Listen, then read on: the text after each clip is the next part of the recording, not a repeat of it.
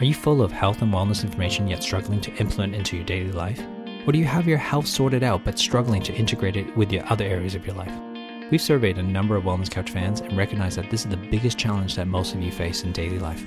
How do you turn your knowledge into action and a lifestyle? Enter the Wellness Breakthrough.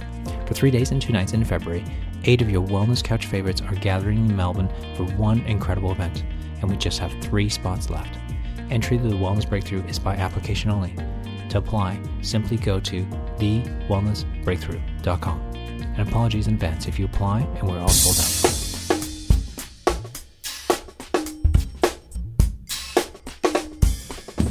TheWellnessCouch.com, streaming wellness into your lives. Sit back, light the fire, kick your shoes off, because it's time for That Paleo Show with your favourite caveman, Brett Hill. Welcome to That Paleo Show, making the paleo lifestyle easy and accessible for everyone. I'm Brett Hill, and this week I've got a very special guest on That Paleo Show. You've had my parents a couple of weeks ago. This time, you've got me as the guest. So rather than having a slightly strange show where I sit here and interview myself, because that'd be kind of odd, I figured I'd get some of our favourite co-hosts back on the show to help me out.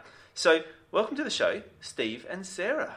Yay, thanks for having us. Thanks for having us. So excited to have you guys back. It's been too long. It was only a matter of time, though, till I found a good enough excuse to convince you to come back on. So I'm glad I've finally found it and glad to have you guys back on board. It's cool to be back. Thanks, DBH. So we are really excited to have a chat to you, Brett, because you've got some pretty big news. And that is what have you been up to? I've been writing a new book. It's so funny because literally when I finished my last book, everyone's like, "So when are you writing another book?" And I was like, "I'm not writing another book. What are you talking about? I put everything in my first book. I don't have anything left to talk about." And I've since realised that I actually do have more stuff to talk about. In fact, I think I've now got lots more stuff to talk about. So this might not be the last one. But this one was one that was probably the thing that I was absolutely most passionate about, something that I just almost couldn't not write. And it's the kind of thing that I kind of feel like if this was my legacy, if this was the only thing I did from here on in, I would be so happy that I've put this book together. So my book is Nourish Without Nagging. It's all about how to get your kids to love eating healthily. And it's just full of information about stuff that I've done with my kids, stuff that I've learnt through my journey as a chiropractor, as a wellness expert, helping other people make change, particularly helping families make change.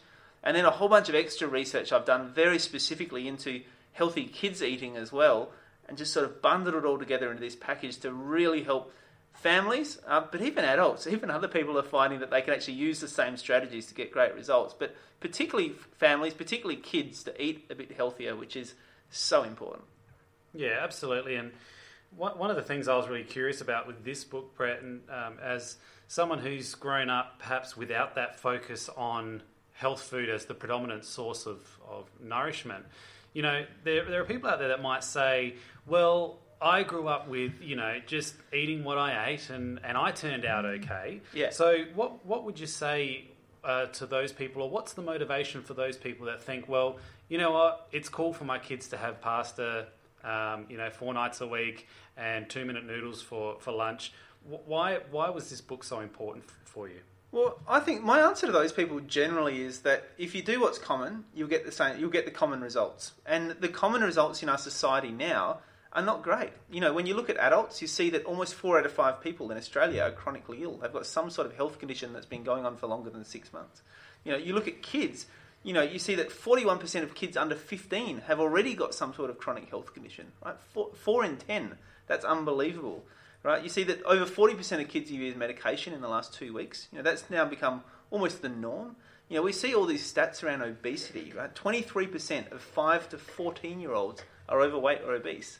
So, and you know, what we're seeing as a result of that is just a huge array of health conditions and chronic health conditions happening at a younger and younger age. And when we look at what we're actually doing around food and what we're eating, they reckon 6% of Australian adults and even less kids eat the recommended amounts of fruits and vegetables.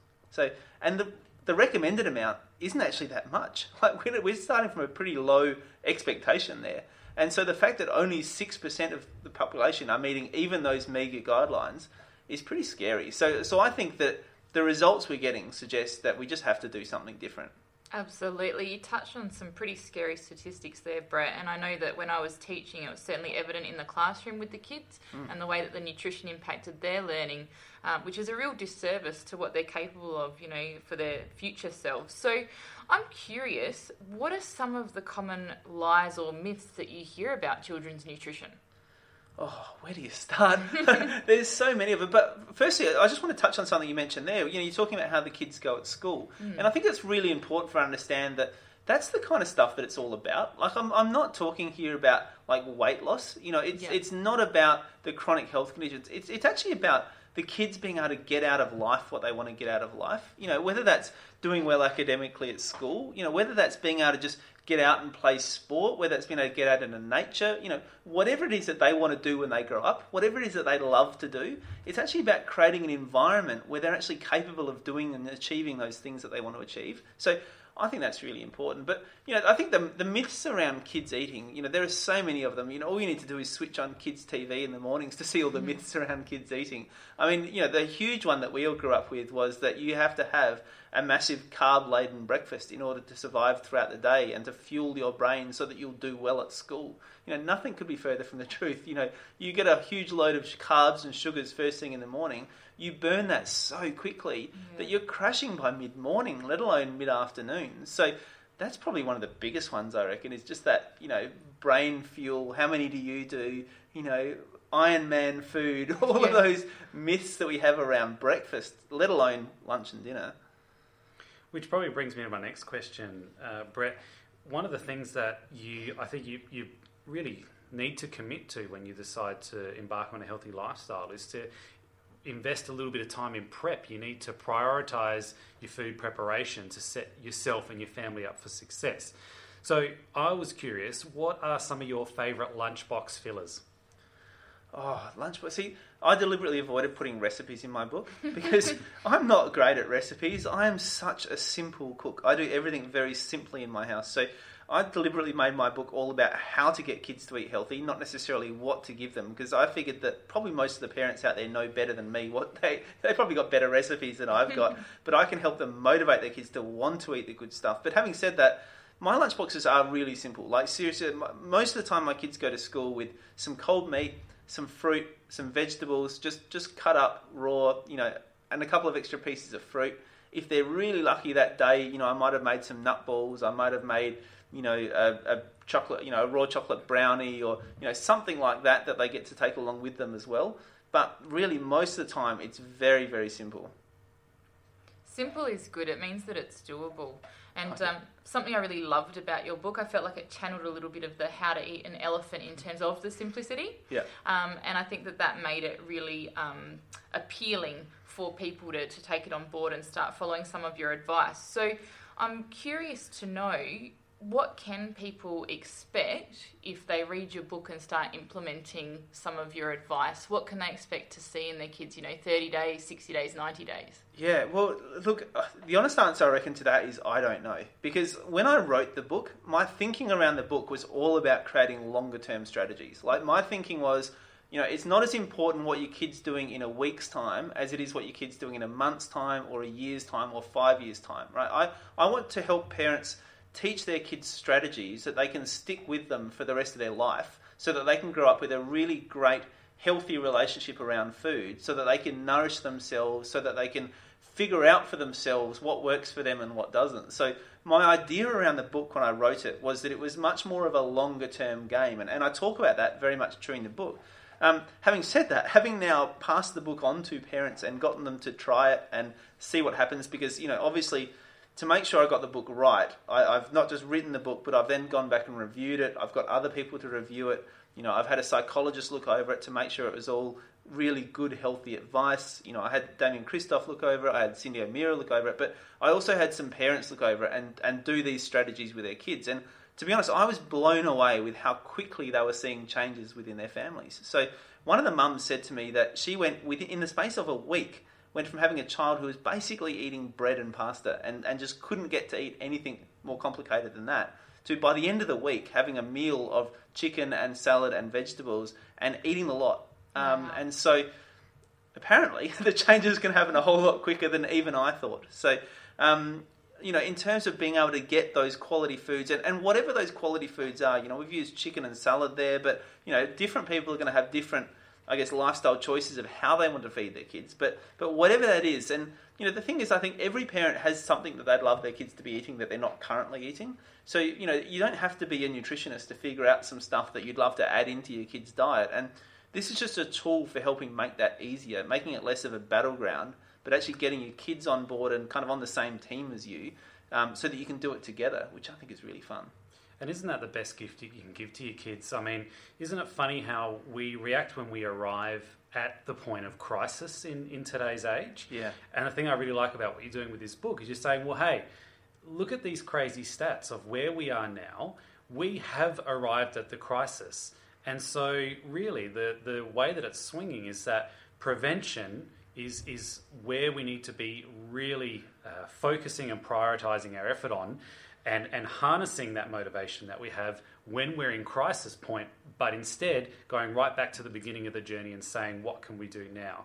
And that's what's really exciting about this book. And you mentioned there you've had a psychologist look over it, and what I really liked about the book is how you constantly will always talk about the positive reinforcement way to motivate children. But the cool thing is you don't shy away from explaining why that's beneficial. Like you'll say, here's the positive reinforcement because you don't want to go down this path. So why was it important to address both sides like that? Well, I think you just need to keep it real for parents. You don't want to set up unrealistic expectations for parents around, what it's like to get your kids to eat healthy, and that, that your kids are going to be perfect all the time, or that, so I think it's important to discuss both sides of it, because some parents are really motivated by what they can move towards. Some parents are really motivated by what they can move away from. And that's the same kind of in all aspects of life. So I think, by covering both bases, by talking about it from both perspectives, it really helps people understand what's possible, but also perhaps what might happen a little bit less if they start to make some changes as well. And I think, they can sort of equally motivate. But also, like I said, understanding that, no parents are perfect, no kids are perfect. My kids don't eat perfectly. My kids aren't, they're not like begging me for broccoli every single day, right? Like they still have their moments as well. And so I think it's really important to be real with it, because, as much as what we're talking about with the kids, a lot of what I'm talking about is really kind of like truth and consequences. Like you're talking to the kids about, what the options are, and then what will happen if they take each of those options, and helping them understand why they would want to take the healthier option, which is a really revolutionary way to start sort of having these conversations with kids. But I guess I was just doing the same thing with the parents as well, is, giving them the truth and consequences of like, you don't have to do any of the stuff in this book. These are all just suggestions that may or may not work for you and your family, but here's some options. And here's what I find tends to happen when you do it, and here's what I find tends to happen when you don't. But I'm not going to tell parents how to parent their kids or how to raise their kids, because that's their decision. We've spoken about on the podcast before about the positive reinforcement, saying like, this broccoli's going to help you jump really high on the trampoline and those sorts of things. And yeah. I like that theory, and that it makes an appearance as well. You mentioned there that it's very real, like your kids are going to go to birthday parties. They're going to have those certain times of the year where that kind of treat food or whatever is going to be available for them. Can you tell us about the arrangement that you've created with your kids, where when they get handed that stuff, what can they cash it in for? Tell us about that. So this has happened mostly with Tom, because he's a little bit older, but it's happening now with Charlotte as well, which is that if they do go to like a kid's birthday party, for example, something like that, or the latest example was Christmas time. So at Christmas, my parents gave Tom a little money box, and they actually didn't realise that inside the money box were these lollies. And so Tom opened up the money box, pulled out the bag of lollies, held it up, looked at me excitedly and said, "Dad, I can swap this for Lego." So he was pumped about getting a bag of lollies, not because he wanted to eat the bag of lollies, but because he knew that he could swap it for Lego. And so there's this whole, like the background to that is this whole long series of conversations I've had with Tom about the difference between lollies and Lego, right? And so the conversation basically goes that, well, you can eat those lollies, and if you eat those lollies, you're probably going to enjoy them while you eat them, right? Because you've got to be real about it. Like, they taste good. They're sugar, they're like buzz you up, you feel good whilst you're eating it. But I'm like, but you know, that night, the next day, you're probably not going to feel so good. You might get a bit tired, you might get a bit grumpy, you might not sleep so well, your tummy might get a bit upset, you know, you might end up, you know, with a cough or a cold a week later, you know, whatever it is. We talked to him about what would happen if he had that. Not saying that that happens every time or that's, you know, whatever, but just so he understands that that's how it affects his body. And I also talk to him in terms around, you know, whatever it is that's sort of motivating him at the moment. So if it's like he just wants to, you know, ride his bike, you know, he's got a new bike at the moment, big boy's bike. And so it's like, well, that's not really giving you the fuel to help you ride your bike or, you know, whatever it happens to be. And then the converse of that is I say, well, look, the cool thing about the Lego is you get this Lego, you're going to love it now because it's really fun. But you can still play with the Lego tonight. You can still play with the Lego tomorrow. You can still play with it the next week. So in the longer run, you're going to get way more benefit from the Lego than you are from the lollies. And so it's this whole conversation changer around, you know, thinking of food and thinking of all, you know, not just the food, the toys, the whole lot, from a more longer term perspective, which really helps them make that decision for themselves, which is kind of cool. And that's the real power, isn't it? You know, teaching someone to make the right choice and them wanting to make the choice. Yeah. It's fantastic. I love that you touched on, you know, not wanting to do the parenting for other parents. And I think that's so important. And I think with your book, you struck a really beautiful balance and simplicity of giving the advice, but in a non-judgmental way. And it was very evident, Brett, that you're clearly a parent yourself with two beautiful children. So I'm curious, that's obviously research in itself, but what other research went into this book? Take us through the process, you know, what got you started? Well, I think obviously what got me started was just having two little kids and thinking, hey, I want to give these guys the best start I can in life. You know, I want to make sure I'm doing everything I can to not just feed them healthy stuff, because, you know, you quickly realise that, well, I can feed them healthy stuff when they're at my house, you know, when I'm making them food, but at some stage, they're going to go out in the real world and be making their own decisions. You know, sometimes they're going to be at someone else's house, they're going to be at a party, they're going to be in totally different situations where really I have little to no control over what they're going to be eating. And that if I don't teach them how to choose for themselves what they want, then I'm kind of not doing my job, is how I thought of it. And so I guess I started thinking about it from that perspective. And the interesting thing was, what I realised was that a lot of the strategies that I kind of just innately started adding in and using for my kids were things that I'd learnt as a chiropractor or as a wellness expert. You know, I'd read heaps of books and learnt so many different strategies for helping motivate people to want to make change in their own health and in their own life, that I realised that actually I could use all of those same strategies and use them to help kids make change as well, which was really fascinating. And the only difference then was really figuring out the difference between the adults' motivators and the kids' motivators. Because, you know, might talk to an adult about not getting chronic disease later on in life, right? But a 5-year-old could not care less, right? But their motivator, as I said before, it might just be playing cricket. You know, it might be, you know, dancing beautifully like a ballerina, whatever it happens to be that's motivating them. And then the other interesting thing was, as I then went in and started researching and reading more about this and, you know, reading websites and reading books and really getting into studying this, the kids' psychology stuff particularly, was that I realised that the fascinating thing was a lot of the stuff I was then learning about how to get kids to do stuff was actually going back the other way and becoming applicable to helping adults want to learn stuff and make changes as well. So it's kind of interesting how it went both ways. So I think I heard book number 2 on its way there, the one for the adults. Yeah. Well, Brett, I like to always have some take home. Yeah. So, you know, what are the people that are reading this book, what are they going to get out of it? What's some practical steps that they'll be able to take? Well, I think the practical step that you get out of this is the ability to have better discussions with your kids. You know, it's the ability to actually sit down with your kids and converse with them and as I said, get them on board in the process. And that happens in heaps of ways. Like I've already spoken about, you know, getting them on board and helping them see what their why is and getting them on board in that regard. But other things like just how to role model for your kids, you know, and the fact that role modeling actually is not just eating the food with your kids. Role modeling starts right from the start. So role modeling might be planting something in the garden. You know, role modeling might be taking your kids with you to the supermarket and showing them how you pick certain stuff, why you pick certain stuff, getting them to help you pick certain stuff. Like, hey, Tom, can you go and get me 3 sweet potatoes? Right? And of course, the first time they're like, well, I don't even know what a sweet potato is.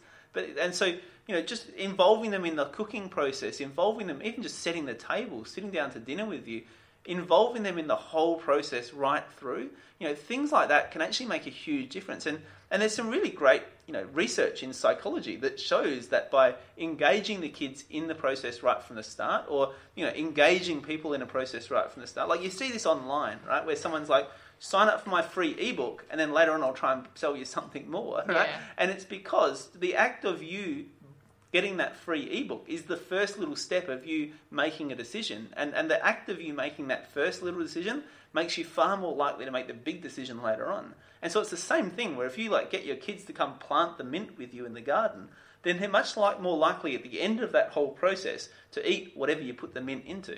Yeah. I like that, and one of the things that I'm curious about, Brett, because this is a very real concern out there, and we're seeing it these days as well, is what are some of, we've spoken about the do's when it comes to positive reinforcement. We've spoken about motivating them to want to eat healthy. Where can this go wrong? Where can this create anxiety around food for children, and how can that be avoided? Yeah, that's such an important question, and that's something that I was so careful of in terms of this book, was that I really wanted to make sure that it was teaching kids healthy behaviours and a healthy relationship with food. And I think the key to that is helping kids love to eat food, right? So what we're not doing then is making kids feel guilty. We're not blaming kids for whatever they eat. We're not getting angry at kids for whatever they eat. We're not telling them that it's wrong. We're not telling them that they can't eat certain stuff. You're actually just empowering them to make more positive choices. And so by doing it in that way, by getting them on board, by showing them how to figure it out for themselves, you're actually helping them create a really positive relationship with food. You're helping show them how they can nourish their body and look after their body and actually love their body, rather than hating their body or blaming their body or feeling guilty or whatever that happens to be. So I think by doing it in this really positive way, by sort of flipping this around and actually motivating your kids to want to do it for themselves because they love themselves, I think that completely flips that equation around. Yeah, so important. I think the maze of information around food is crazy, and unfortunately people can obsess, and it's good to see that healthy approach where it addresses the behaviours as well as the nutrition. So that's fantastic. I'm interested to know, clearly we're talking good. So wouldn't be an episode. That's my mistake for the show. So we've spoken about some of the ways that we can implement good changes. I'm curious to know what do you think the number one reason people fail when it comes to getting their children to love and choose eating healthy and nourishing kinds of food? Oh, I think the biggest thing that happens with parents is we just sort of you get tired, you get stressed, you get overwhelmed, and you think that in that moment when you're feeling tired and stressed and overwhelmed, it's really easy to want to just take the quick fix. The easiest way then to get in that moment, the easiest way to get your kids to get that food into them is to bribe them, is to nag them, is to berate them, or whatever it happens to be, is to just try and get that food into your kids, because you just got to get it in so that you can get them into bed, so that you can actually have a rest because you're exhausted. And every parent goes through that, and that's perfectly okay, and that's perfectly normal. Okay, and do you know what? Sometimes that still happens, even in my household. That's still, I've got a whole section in this book which is like the 7 things not to do. And one of the first things I say in the book is that I've done all 7 of these things, and I will do all 7 of these things again, right? Because I'm not perfect either. But it's understanding that, if you can actually just sort of step back from that a little bit and realise, if I do just invest this little bit more time and effort now, and do that on a consistent basis, then it does get easier. And so then, rather than having that same stress, that same battle, that same conflict every single dinner time, you can actually, by investing that little bit of time at the start, you can create an environment where it doesn't have to be that hard, it doesn't have to be that stressful, and it doesn't have to be that much of a battle between you and your kids. You can actually get on the same page and be helping each other, nourish each other, and just create a totally different conversation around dinner time. Brett, one of the things that's pretty tough is when you go out to a pub, take the family. Yeah. And what do you see on the kids' menu most typically? Deep fried chicken nuggets, chips, the artificial fingers. schnitzels and all that kind of crazy caper. Yeah. What's your tips for getting around that and without being a stickler? With very few exceptions, you just don't order from the kids menu, right? So I basically never order from the kids menu. So typically, if I'm at a pub like that, usually you can get something pretty simple like steak and veg. Okay, usually it's like steak, veg, and potato, or steak, salad, and chips. And so what I say to them is, do you reckon I could get steak, veg, and salad instead of the chips or the potato? And most of the time they're pretty cool with that. So what I then do is I just order one serve of steak, veg, and salad, and I split it. I just say, can I get an extra plate? Because I'm going to split it between my two kids. And I split it between the two kids, and that's what we do. Meat, salad, veg. Pretty easy, and they're pretty happy with that. And do you know what? I think they kind of like it because they're eating the same thing everyone else is. Yeah. Usually the same thing I'm eating. And so they're kind of happy with that they're eating the adult food. Grown-up food for the win, hey? Yeah. So, Brett, you've written this amazing book. How's it going to be available? And also, what are you hoping the impact of the book will be? What would you like to see? Well, it's available on my website now. So you can go to my website, drbretthill.com /shop. And you'll find that book and all my other ebooks there. In terms of the impact that I hope it has, the story I told earlier about the child who had then been able to eat the chicken and the salad and the vegetables, I kind of got that feedback and I was like, do you know what? Job done. If that is the only impact my book has, is that one child now eats more than just bread and pasta. I'm so happy with that. I'm literally goosebumps as I'm saying that, because that's more than I could ever possibly hope for. To help one kid eat healthier, that's huge. That's a massive, massive thing for that kid and for that family. And so, if there's more than one kid that happens to, that'd be even better. So, if people love this book as much as I do, and, if the feedback that we've gotten so far has been any indication that then people do, then I'd love them to share that with more and more people so that, more and more people can get a chance to purchase this book and can get exposed to the information within the book, and hopefully, lots of kids are growing up healthier. My ultimate goal with this book is quite a selfish one, and that is that I've got two beautiful little kids who are going to grow up in this world, and I know that I'm going to be an influence on them, but I'm only one of many influences on them. And so my ultimate goal is to try and create a world where my kids grow up where there's not as much peer pressure to be unhealthy. Where eating healthy, where being healthy is much more of the norm. And so they grow up in an environment that really supports their healthy lifestyle choices and helps my kids grow up in a happy, healthy world. That's what I'd love to happen. That sounds pretty amazing, and what a wonderful goal to have, a country that's recognised for its health rather than its obesity as well. Yeah. So I'm going to give you a curly one to finish on, Brett. Nice. You've mentioned that the book is amazing clearly for kids. Yeah. Adults will probably get something from it too. Yeah. Is there any advice or any benefit for, someone like me who's an auntie of little people? Will I get benefit from it? Absolutely. Yeah, because you can use all of these strategies with your nieces and nephews, right? So the great thing is that you can then be teaching your nieces and nephews why they should love themselves, why they should nurture themselves, what their goals are and how it's going to help them achieve that. And the best thing about that is you're not then having to lecture to their parents. You're not then having to say, well, this is right, that's wrong. You're just asking them a few questions, giving them the opportunity to figure out for themselves what they'd like to do. And if that filters back to their parents and they get home and say, hey, mum and dad, can we try this? Can we try that? Maybe I'd like to do something different. Well, then that's great. And if it means that, one thing I would say is, don't tell the parents how to do their job, because that never goes down well. So, you can have these conversations, but just be mindful of the fact that you're not their parent and that their parents are still ultimately going to be the ones making these decisions. But if that means that their parents come to you with questions, that's your time to shine.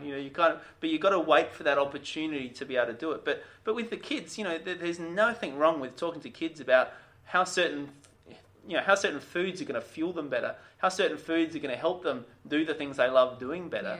Yeah. There's nothing wrong with sharing great information with kids about how eating healthy is going to help them get what they want out of life. So all those strategies definitely apply, and the ripple effect it can have is huge. Well, it's certainly pretty exciting, Brett, and what's really evident is the passion that you have for this book, and reading the book, that comes through. I mean, you flick through the book and you think, geez, this is good stuff, and it really does inspire you to take action, to prioritise the health of your kids so that they have successful and abundant health later on in life. So thanks very much for sharing it with us today. Yep, and good luck. We can't wait to see it fly off the virtual shelf. Thanks, guys. I'm just going to find my outro because I was thinking you're going to do it, but then I've just realised that I still have to do it. I used to just let Steve and Sarah do all this stuff. Surprise. Now I have to actually do some work. So until next week, head to the website to get the book, drbretthill.com/shop. Join the conversation on Facebook. Give us a 5-star rating on iTunes. Join our newsletter list at thatpaleoshow.com, and it's helped grow the Paleo Tribe worldwide. Join us next week on That Paleo Show. We hope you enjoyed this Wellness Couch podcast brought to you by Audible. Do you find that you just don't have time to read all the awesome books that you hear mentioned on the Wellness Couch? Well, Audible might just have the answer. Audible is offering the Wellness Couch listeners a free audiobook download with a free 30-day trial to give you the opportunity to check out their service. You can get books like Eat Right for Your Blood Type, Why We Get Fat by Gary Taubes, Paleo Diet for Athletes, or even The Success Principles by Jack Canfield. So to download your free audiobook today, go to audibletrial.com/The Wellness Couch. Again, that's audibletrial.com/The Wellness Couch for your free audiobook.